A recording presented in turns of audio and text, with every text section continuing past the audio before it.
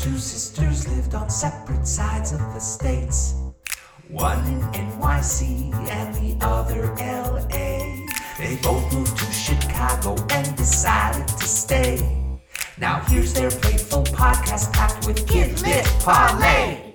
Children's books. Are they really that great? Talking Children's Books is with Kate and Fuse 8. Children's books. Why, what, and how? Fuse 8 and Kate will break it down for you now.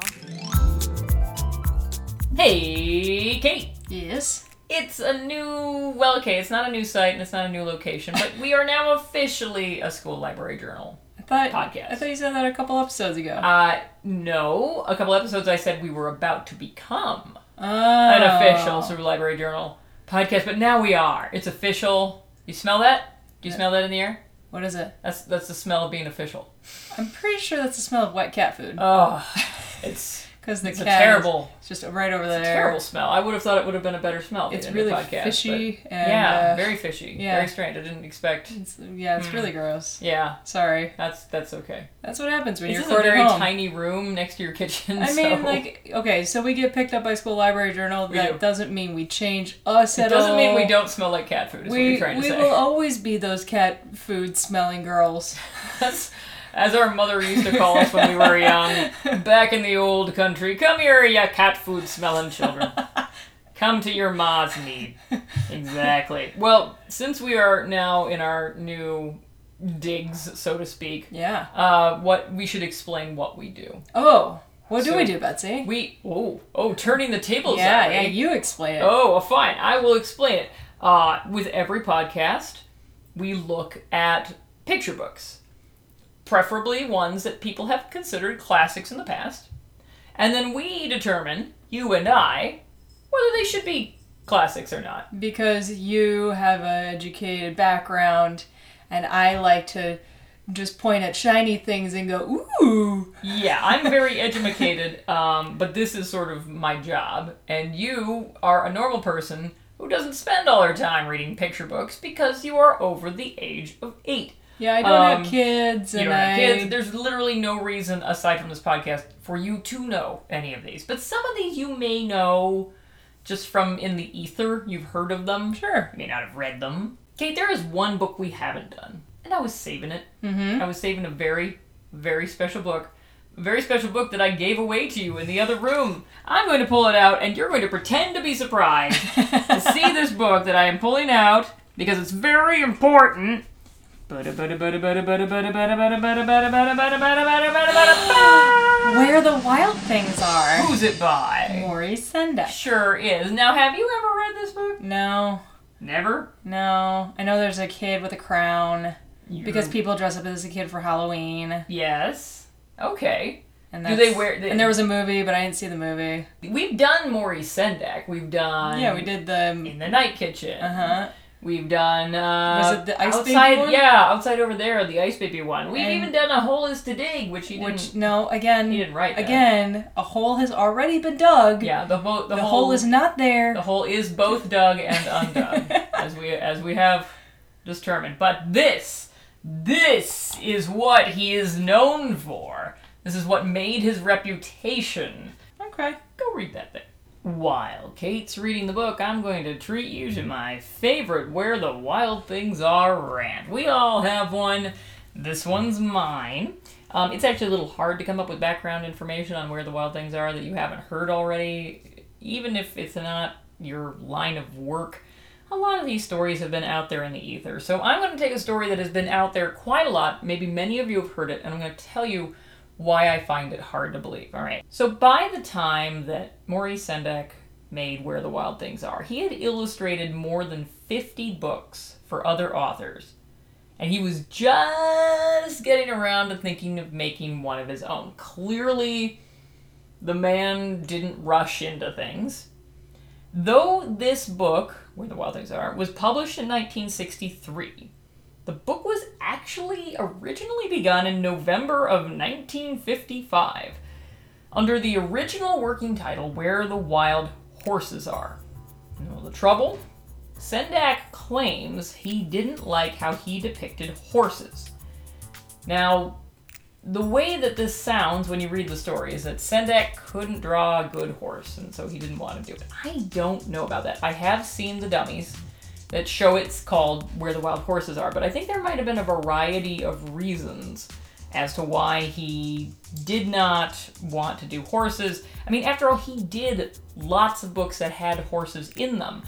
Charlotte and the White Horse by Ruth Krauss. Actually, a whole bunch of Ruth Krauss books. So while I do understand that maybe his depictions of horses was one of the factors, I do not think that was the only factor for turning them into gigantic, wonderful monsters.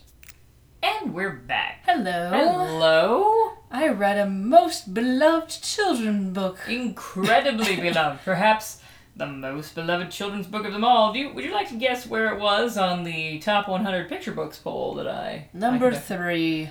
No. No? No. 4? No. 5? No. I don't know. Number 1? Yes! For both times. Really? Both times I conducted the poll, it ended up number 1. Without Wow. even...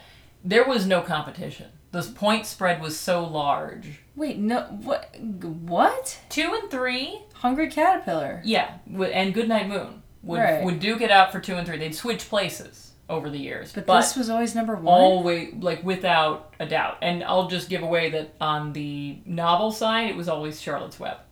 Huh. So this is to picture books as Charlotte's Web is to novels for children. Wow. Yeah.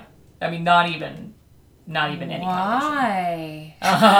Well, we'll get into that now, won't we? That's the whole point of the podcast. Okay. All right. So This entire time I thought the guy was in a cat suit. Apparently it's a wolf suit. it's a wolf suit. I believe it even says it's a wolf Oh, no, suit. it does. But I just remember, like, seeing the kid. And Yeah. I was like, why is he wearing a cat suit? Yeah, if you didn't know it was a wolf suit, I didn't know it was a wolf suit.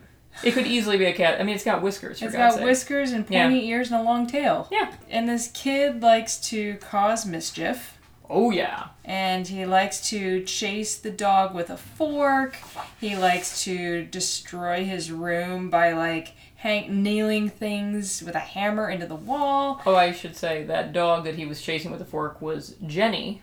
She was Sendak's dog, and she was in a lot of his books. Oh. FYI. Cameo. Well, apparently the mother calls her son Wild Thing. Yeah. At which point I had the song in my head. Dun-dun, dun-dun, you make my heart sing. Yeah. Yeah, but who calls their child Wild Thing? Well, okay, here's my excuse for that.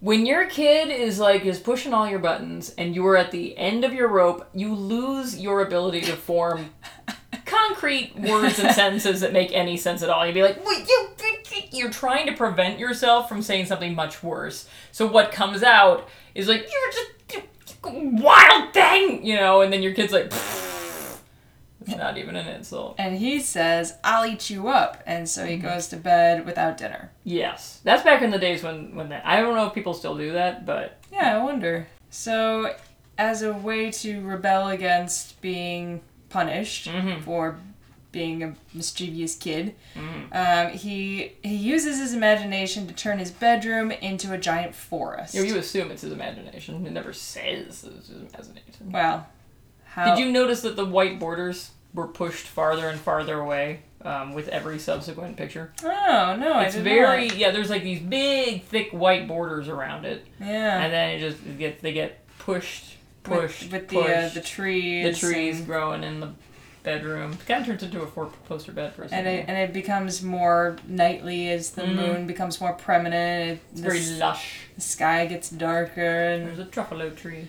And then the kid jumps into his boat, because he has a private boat. Also named Max. Yep, and he Not much sails thought put into that one. far and away to where the wild things For are. a year and a day. So he gets to this magical land where it says they gnash their terrible teeth and roll their terrible eyes and show their terrible claws. They're not so bad. They remind me of those giant Muppets. Do you remember those gigantic... Oh, yeah, like the ones on the Muppet Show? Yeah. Yeah. That would inevitably eat somebody. But... Yeah. So when they turned this into a movie, they were those Muppets, essentially. And they do eat people, much like those Muppets did. So yeah, it makes sense. Yeah, that's kind of who they reminded me of. I was Yeah, like, very much so. They're not so bad. It is weird there was not more of a Sendak/Jim Henson crossover. Yeah. Because I think Henson would have had Henson did a lot of Seuss stuff, but he didn't do a lot of Sendak stuff, except, I should say, the animated sequence in Sesame Street of Bumble Artie.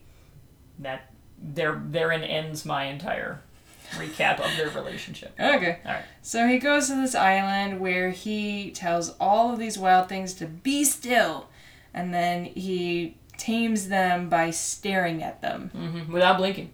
Yeah. Yeah, they cannot get past it. And because of that, they turned him into a king. Mm-hmm. Right. Right. And then at that point, Max says, let the wild rumpus start. Yeah. That's where that word kind of came from. What kid says the word rumpus? Well, I suspect it wasn't a word before and he was just making one up. So let's have a wild party. He called it a rumpus. Oh, okay. Yeah.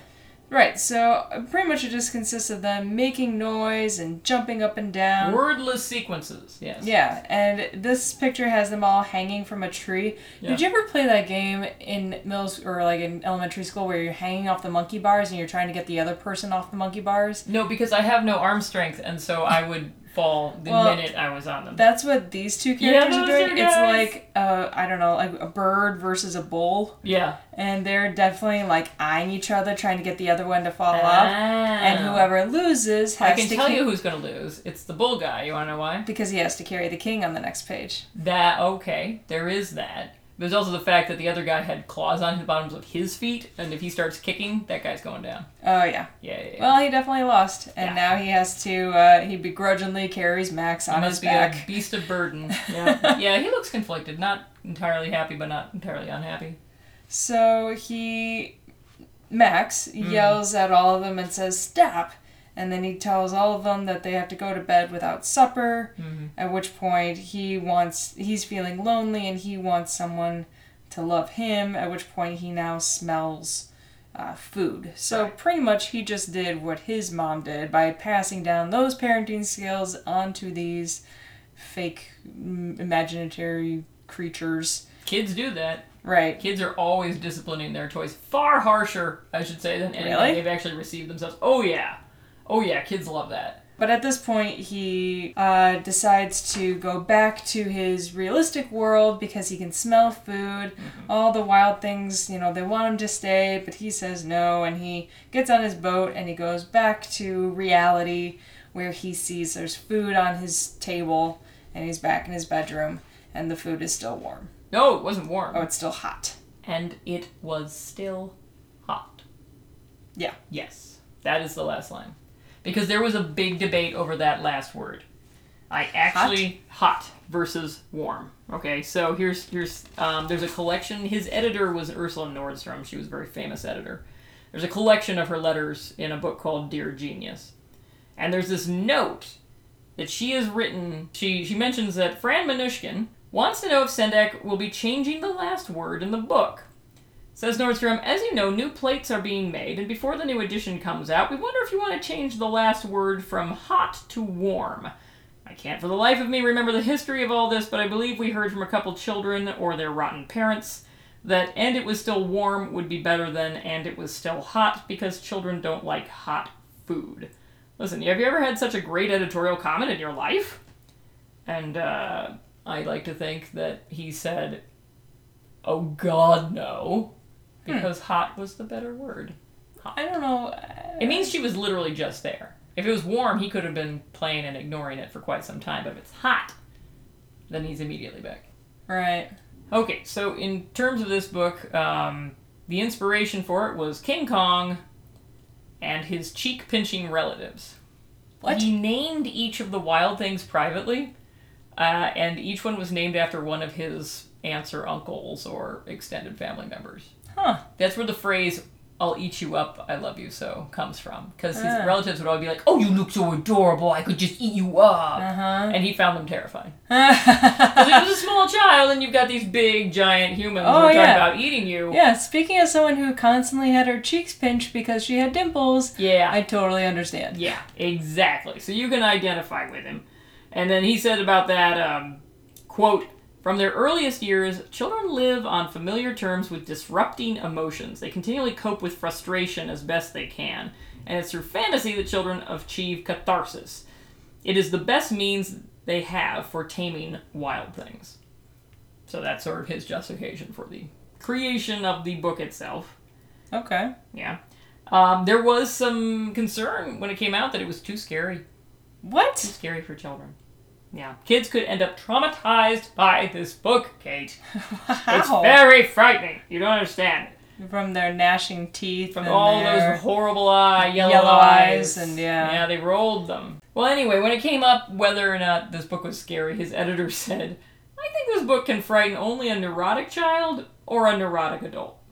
Which I think is probably a Yep, pretty good that sense sounds of it. about right. Yeah, that sounds about right. You never saw the movie? No.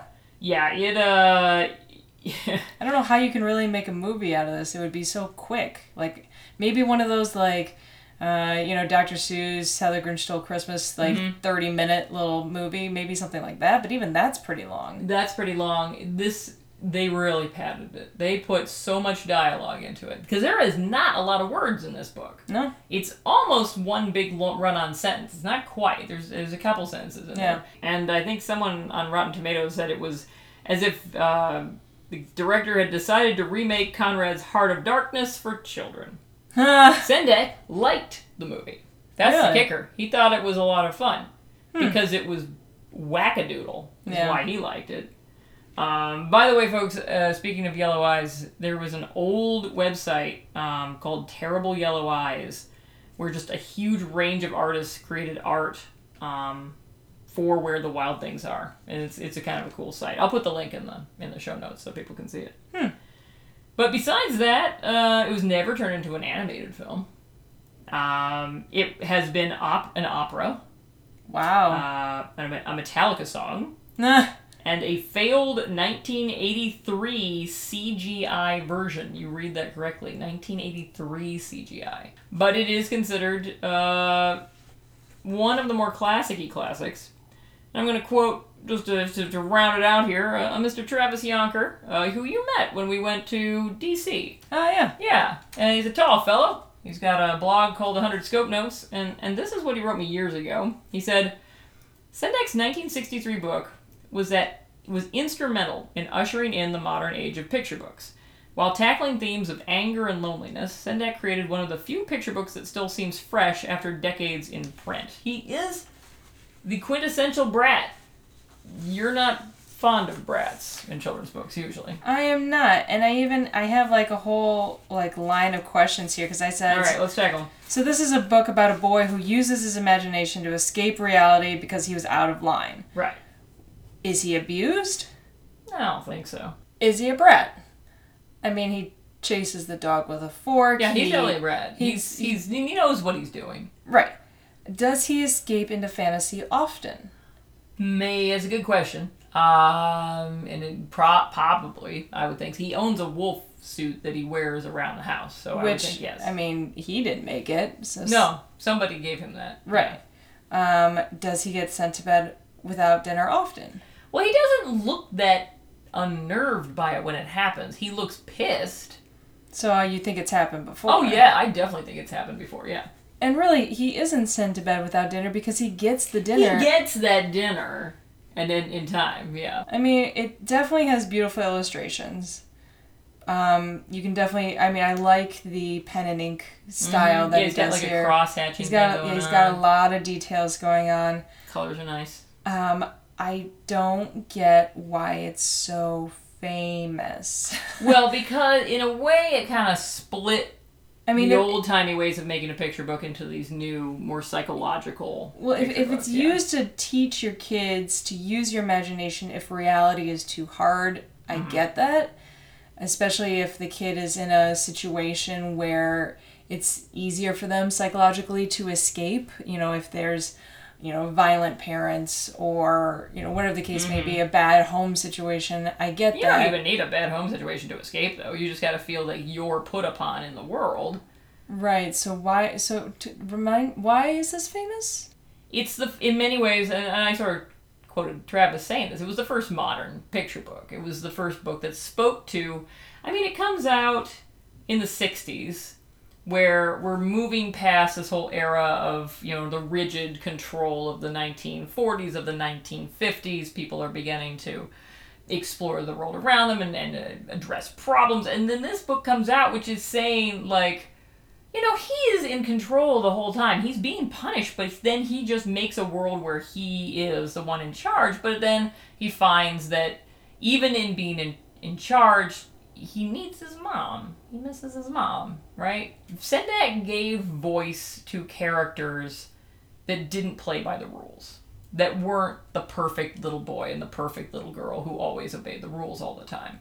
And it's beautifully illustrated. It's met in the succinctness of the text. It is so hard to write simply.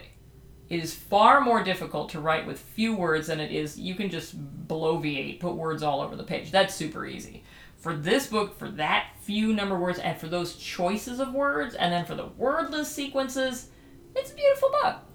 It's very beautiful to look at, but it's about a Brett. Yeah, it is about a Brat. It is a quintessential Yeah. Brat book, yeah. Brett does bratty things. Brett gets punished. Right? Brett uses his imagination to go somewhere else. Mm-hmm. Brett gets his dinner at the end. Yeah, but Yeah. Brat, before he gets his dinner, misses his mom. I don't think you can cut that part out. Okay, so Brett's Right. lonely. Right. Okay. Brett smells his food. Right. Brett comes back to reality. Right. Sendak in an interview many years later, and I can't figure out, it was The with punishment NPR, doesn't I really think. work if you don't go through with the punishment, or was he just... It's not an instructional book. There's no moral to this book. Sendak hated morals. He wasn't a moralizer. There's no point to it in that way. I just don't... It's there to entertain. I hope people aren't putting this kid up on a pedestal and being like, Max No. is like the quintessential, Well, see, like, that's what I was going to wonderful say. kid. Oh, God, no, nobody says that. No, But people dress up as him. Sure. On Halloween. They like- identify with him, but that doesn't mean they think he's a great person. So he was asked by NPR if Max was alive today, he would be this old. What would his life be like? And Sendak said he'd be living in his parents' basement, he'd probably be playing a lot of video games, and he'd still be wearing his wolf suit. So Sendak didn't say that this is some kid you should emulate either. But for the purposes of this book, this is Max's world. Now, he did put Max in one other picture book. Years and years and years and years and years later, he re-illustrated his friend Ruth Krauss, A Hole Is Too Dig. She did a book called Bears. Max reappears in Bears. He's wearing his wolf suit. He's got a different dog. Because he killed the first one. Yeah, well, it had a fine life before that. It was in like 40 books. But basically, yeah, it's Max all over again. Nobody remembers Bears. Bears is completely forgotten. But he did have a second coming, Interesting. in a way. Yeah, fun fact of the day. Alright. All right. Ratings time. Yeah, you're going to go first on this one. So the fact of the matter is, how much of it is we're told that this book is important, and how much of it is I actually do think this book is important. As a child, I encountered it only, I think, in nursery school. And even then, it was on the periphery of things, but I was always vaguely aware of it. It wasn't until adulthood that I actually read it. But then, in adulthood, I could read it to my kids and sort of see what it was doing and how it was working.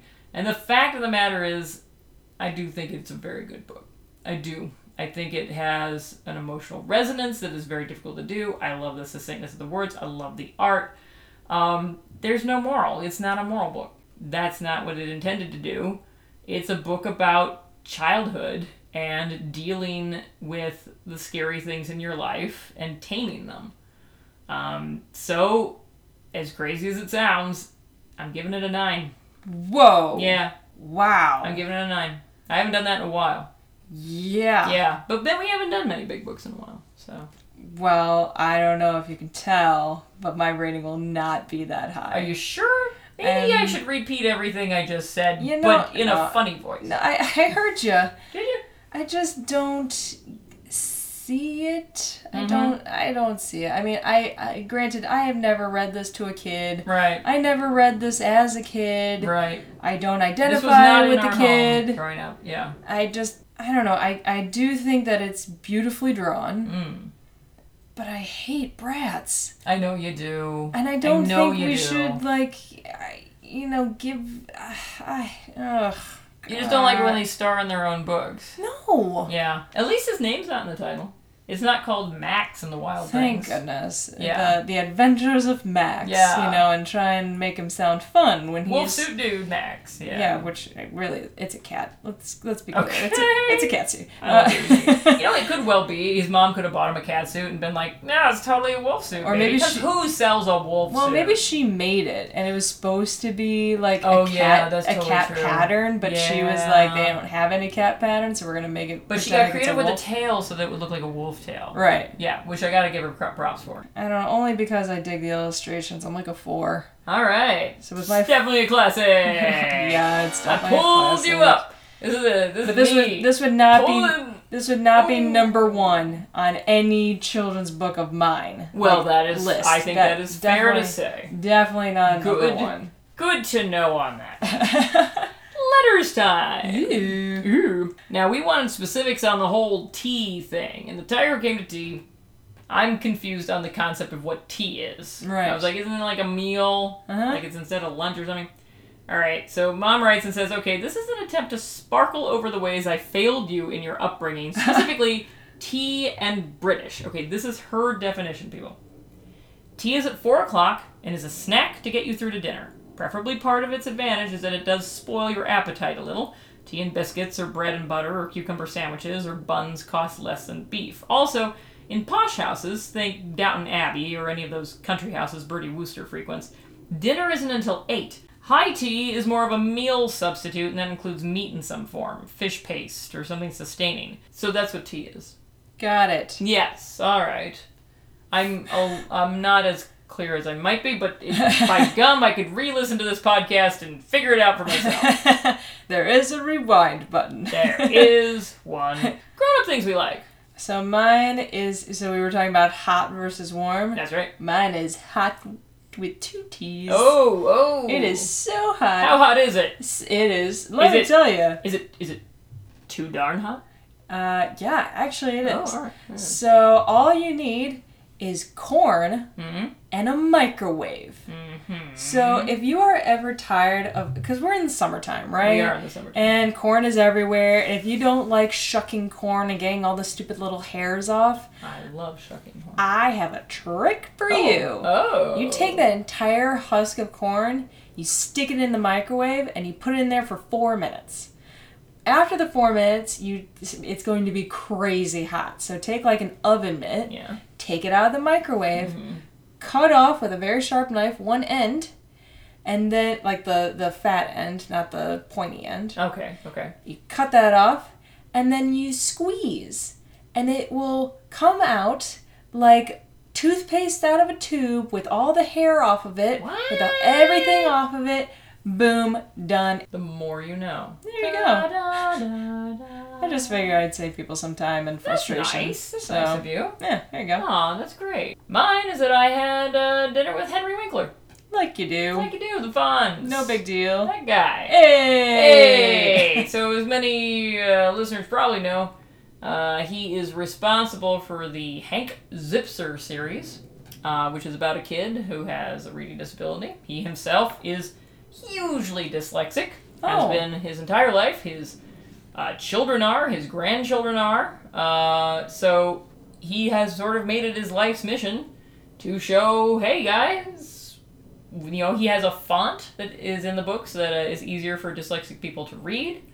Yeah, and it's just his life's work, his life's passion. He writes them with Lynn Oliver, who, of course, is from the Society of Children's Book Writers and Illustrators. And they had a new book out. It wasn't about Hank at all. It was about an alien who goes to live in Hollywood, and no one notices it's an alien because it's freaking Hollywood. Right. Yeah. I can attest to that. Exactly. Yeah. But he, had a little, he's making the rounds around the country, and he had a bunch of librarians and booksellers and local TV and news folks there, and he's a delight. Lovely. A sheer delight. So that's the grown-up thing I like. It's a grown-up. Yeah. You like a grown-up. I like a grown-up. And I like corn. Yay! Yeah, we can see Corn exactly and grown-ups. how, Grown-ups and corn. how cool your life is and how sad mine is. I think that's completely untrue. I think if we racked up the actual celebrities we've met, I think you would actually beat me. I don't know. We might tie. We might tie. All right. Well, that's a lovely note to end on right there. Equality. Your grown-up thing is definitely ha-ta-ta-ta. I would say with that's 3 true. T's. Oh, It beats my 2T corn. I'd contest that, but it's true. Yep. It is kind of cool. Alright. All right. And on that note, I've been Betsy. I'm Kate. Bye. Fusing Kate is a Fuse number 8 production. You can reach us at fusekate8@gmail.com. You can follow our podcast on Twitter at Fuse_Kate. You can follow us on Instagram at Fuse8Kate. That's Fuse number 8Kate. Follow us on iTunes and rate our podcast if you're so inclined. Our music is by Haddon Kime, and our Earl of Sandwich is Drew Atienza. Fuse 8 and Kate is a creation of Kate Ramsey and Betsy Bird.